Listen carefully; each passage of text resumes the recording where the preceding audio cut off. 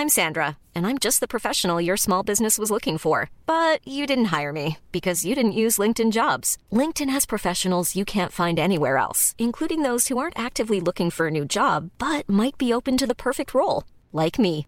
In a given month, over 70% of LinkedIn users don't visit other leading job sites. So if you're not looking on LinkedIn, you'll miss out on great candidates like Sandra. Start hiring professionals like a professional. Post your free job on linkedin.com/people today. Planning for your next trip? Elevate your travel style with Quince. Quince has all the jet-setting essentials you'll want for your next getaway, like European linen, premium luggage options, buttery soft Italian leather bags, and so much more. And it's all priced at 50 to 80% less than similar brands. Plus, Quince only works with factories that use safe and ethical manufacturing practices. Pack your bags with high-quality essentials you'll be wearing for vacations to come with Quince. Go to quince.com/trip for free shipping and 365-day returns.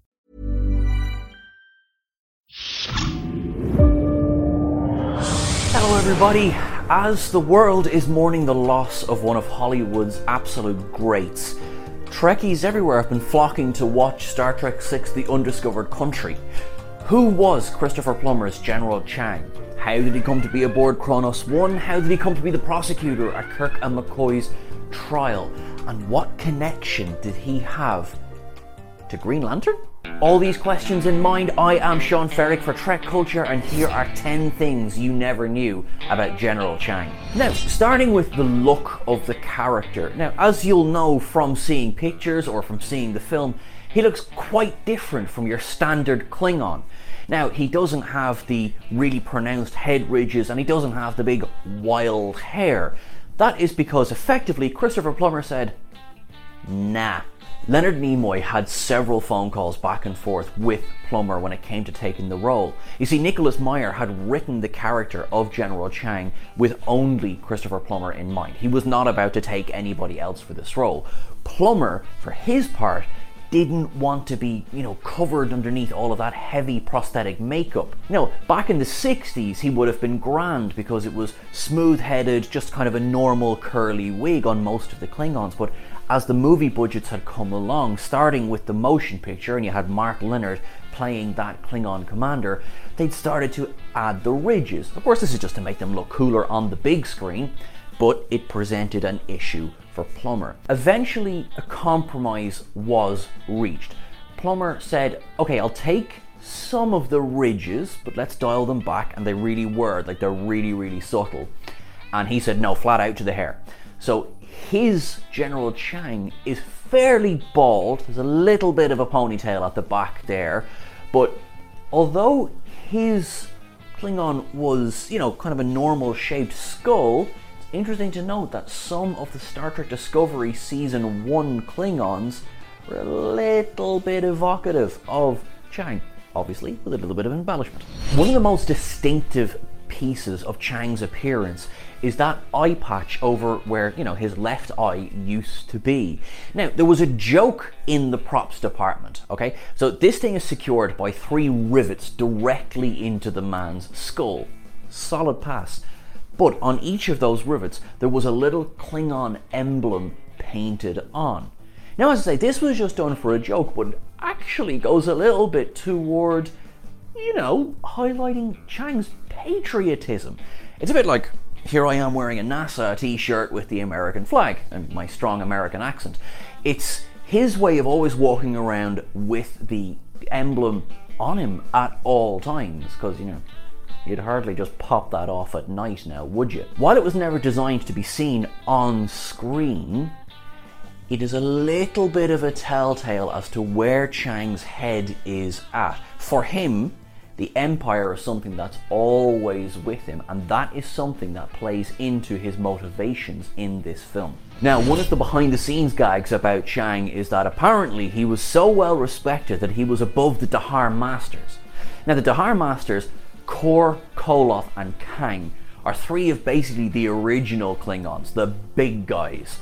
You had Michael Ansara as Kang, who was introduced in Day of the Dove in the original series. You had Koloth, played by William Campbell, who was introduced in Trouble with Tribbles, and of course you had Kor, who was introduced in Errand of Mercy, which is of course the episode that introduced the Klingons. Now, John Colicos came back well, they all came back in season 2 of Deep Space Nine, Blood Oath. Unfortunately, only John Colicos survived that episode. And as he was returning to film his second episode for Deep Space Nine, The Sword of Kahless, he tried to pull rank. He tried to go like, oh, the High Master here. Can I lose the wig? Because, as you might remember, Kor has a big mane of hair. And he was told, no. So John Colicos jokes that apparently you need to be at the level of General Chang and Christopher Plummer before they'll let you have a shears in Star Trek. Chang's story mirror images a real-life story. Klaus von Stauffenberg, who was pretty much essential in Operation Valkyrie during the Second World War, attempted to have Hitler killed by planting a bomb nearby. Now, unfortunately, that assassination attempt failed. But the entire point behind it was to show the world that Hitler's beliefs were not necessarily Germany's beliefs. Now, into Star Trek VI, you had Chang, who organised with other Klingons to have Gorkon assassinated.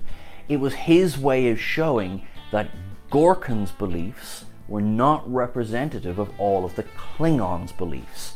Now, this is a mirror image because Gorkon was, of course, preaching peace with the Federation, which is a little bit different from what Hitler was preaching. While their intentions came from their own noble beliefs, Chang's, of course, was to continue hostilities, whereas von Stauffenberg's was to end them. Taken as depicted in Star Trek VI, Christopher Plummer's Chang is effectively just a baddie.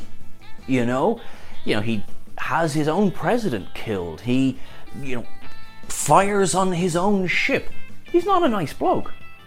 Now, A.C. Crispin's novel Sarek actually goes a little way to redeeming him. So this novel is set after the events of Star Trek VI. So the Khitomer Peace Accords they're underway, and Sarek discovers that a member race of the Federation, the Freelands, have been conspiring with Vulcan aides to telepathically take control of high-ranking Klingon officials. Now, why are they doing that? Well, the Freelands are the Romulans. And when have the Romulans ever been happy about peace? Let's just be honest. So they've actually been conspiring to manipulate events so that the peace talks will break down. By doing so, they are telepathically controlling these Klingon officials. Now, it doesn't out and out say that Chang was a victim, but it does suggest that it's not a done deal that he was an out and out baddie. So, it may not be much, but it does just go a little bit towards suggesting that maybe some of the conspirators in Star Trek VI were not altogether responsible for their actions. Now, one of the standout scenes in Star Trek VI is, of course, Kirk and McCoy's trial on Kronos. It's absolutely brilliant. Christopher Plummer is playing it for the backseats in this scene. They're defended by Colonel Worf, who... Sorry, Colonel Worf, but rubbish. I mean, honestly, I could have done a better job myself. I have watched this scene. That is my training in law. And I still could have done better than Colonel Worf anyway. He's directing every single scene just with his voice. Up against McCoy, he accuses him of being incompetent. He calls Kirk the architect of this entire sad endeavour. And he gets more and more animated. Now, this bit of the scene is in fact based on a real life event. As Chang gets so worked up, he roars at Kirk not to wait for the translation that's coming through the universal translator by his ear, but to answer him now, damn it, now. This is a direct reference to US Ambassador Adlai Stevenson. During the Cuban Missile Crisis, Representative Stevenson gave a presentation at the UN where he demanded, as he got more and more animated, that Valerian Zarin, the USSR representative, answer him right now, yes or no, when the man seemed to hesitate about answering the question, had the USSR placed missiles in Cuba? Zarin said, I'll get to you when I get to you, chill out. But that scene was lifted almost wholesale for this moment. It adds a bit more realism, especially when you think that the context of the film is effectively about the fall of the Berlin Wall, but in space. The explosion of Praxis is Chernobyl, and the Klingons represent the USSR, and of course the Federation represents the US. All of these things have their marks in reality. In Star Trek Deep Space Nine, Season 5, Episode 1, Apocalypse Rising, while the crew are trying to figure out how best to deal with the information that they think Chancellor Gowron is a changeling, Worf, Sisko, O'Brien and Odo attempt to infiltrate a ceremony that Gowron is going to be, taking care of, about inducting warriors into the Order of the Bat'leth. This is taking place on a planet called Tycho Core, wherein there is the Hall of Warriors. Now, the Hall of Warriors contains the statues of the greats of Klingon history. You've got Kahless the Unforgettable, who would have been, obviously, the big one. You've also got Chang. John Eves designed a statue that was somewhere between a joke and a tribute, because technically, Chang is one of the greatest traitors in Klingon history. And yet, clearly, enough people respected him to give him a statue there. Now, Klingon spy Arne Darvin, who was, of course, revealed in The Trouble with Tribbles and returned in Trials and Tribulations only a couple of episodes after this, suspected that by killing Kirk, he would have a statue placed in the Hall of Warriors. That suggests that only the very greatest Klingon heroes get a place in here. Chang is there. Later in Season 7 of Deep Space Nine, when things are going a bit for the Klingons because Gowron has effectively lost his mind, Ezri sits Worf down and says, the Klingon Empire is old, it's dying, and she believes it deserves to die. Now, Worf doesn't particularly like this, but she thinks that at this stage, everything is about protecting the Empire to the point where they will just hide the crimes of the past. There's a statue of Chang standing in the Hall of Warriors that seems to support her theory. In 2015, IDW Publishing put out Star Trek Green Lantern: The Spectrum War. Now, this is set in the Kelvin universe, but the alternate General Chang appears. He is aboard the IKS Moktuvar, and he's about to attack the Enterprise, but Green Lantern rocks up. Thanks, Hal. Star. Now, bit of a problem, because a yellow power ring finds its way to Chang, turning him into a yellow lantern. Now, yellow's about fear, and yep, Chang fits the bill. Although he is unable to defeat the Enterprise, he does rock himself back to Kronos and kills the High Council, setting himself up as the Emperor.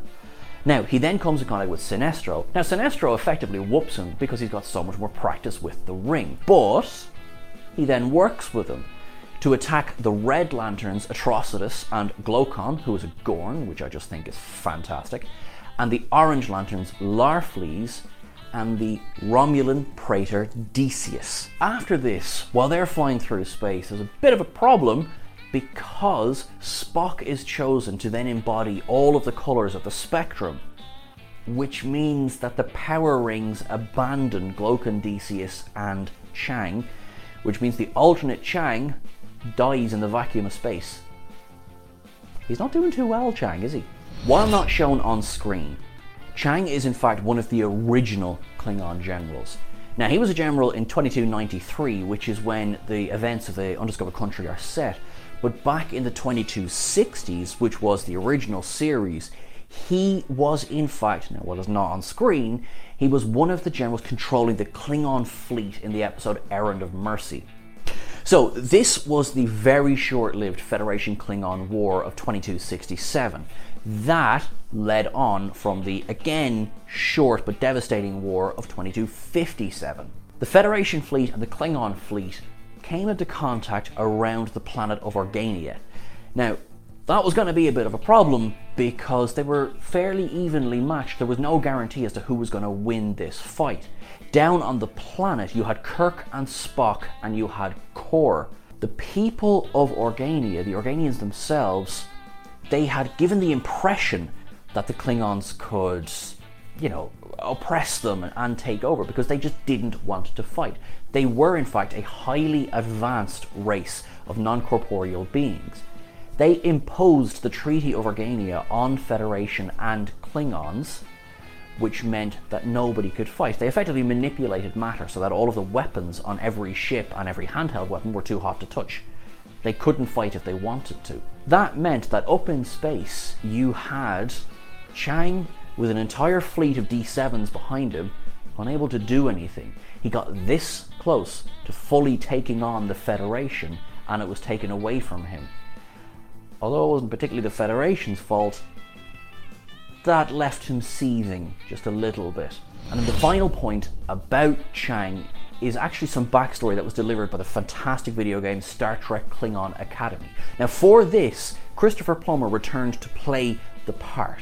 It's set before the events of Star Trek VI, and it actually suggests that long before that Gorkon ever became the Chancellor, Chang did not support the man, even when they were in the High Council together. You see, Gorkon was Chief of Staff to the Chancellor at the time. That Chancellor was challenged by a Klingon called Kaldon. Chang took on Kaldon, beat him in one-to-one combat, but lost his eye in the process. Things kind of settled again for a little while until the Chancellor died. Gorkon was the next in line as Chief of Staff. However, Kaldon's brother Melkor was having none of it. He established himself as a false emperor, basically staging a coup and splitting the empire.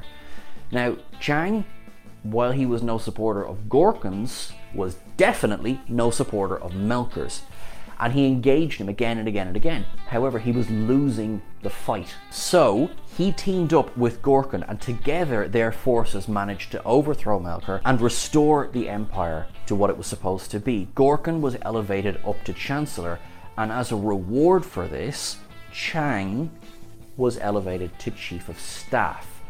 Now that, although it seems like a nice gesture on the part of Gorkon, actually set in motion the chain of events that led to both men's deaths. Planning for your next trip? Elevate your travel style with Quince. Quince has all the jet-setting essentials you'll want for your next getaway, like European linen, premium luggage options, buttery soft Italian leather bags, and so much more. And is all priced at 50 to 80% less than similar brands. Plus, Quince only works with factories that use safe and ethical manufacturing practices. Pack your bags with high-quality essentials you'll be wearing for vacations to come with Quince. Go to quince.com/pack for free shipping and 365-day returns. Hey, it's Paige DeSorbo from Giggly Squad. High quality fashion without the price tag. Say hello to Quince. I'm snagging high-end essentials like cozy cashmere sweaters, sleek leather jackets, fine jewelry, and so much more. With Quince being 50 to 80% less than similar brands. And they partner with factories that prioritize safe, ethical, and responsible manufacturing. I love that. Luxury quality within reach. Go to quince.com/style to get free shipping and 365-day returns on your next order. Quince.com/style. Imagine the softest sheets you've ever felt. Now imagine them getting even softer over time. That's what you'll feel with Boll & Branch's organic cotton sheets. In a recent customer survey, 96% replied that Boll & Branch sheets get softer with every wash. Start getting your best night's sleep in these sheets that get softer and softer for years to come. Try their sheets with a 30-night guarantee. Plus, get 15% off your first order at bollandbranch.com. Code BUTTERY. Exclusions apply. See site for details.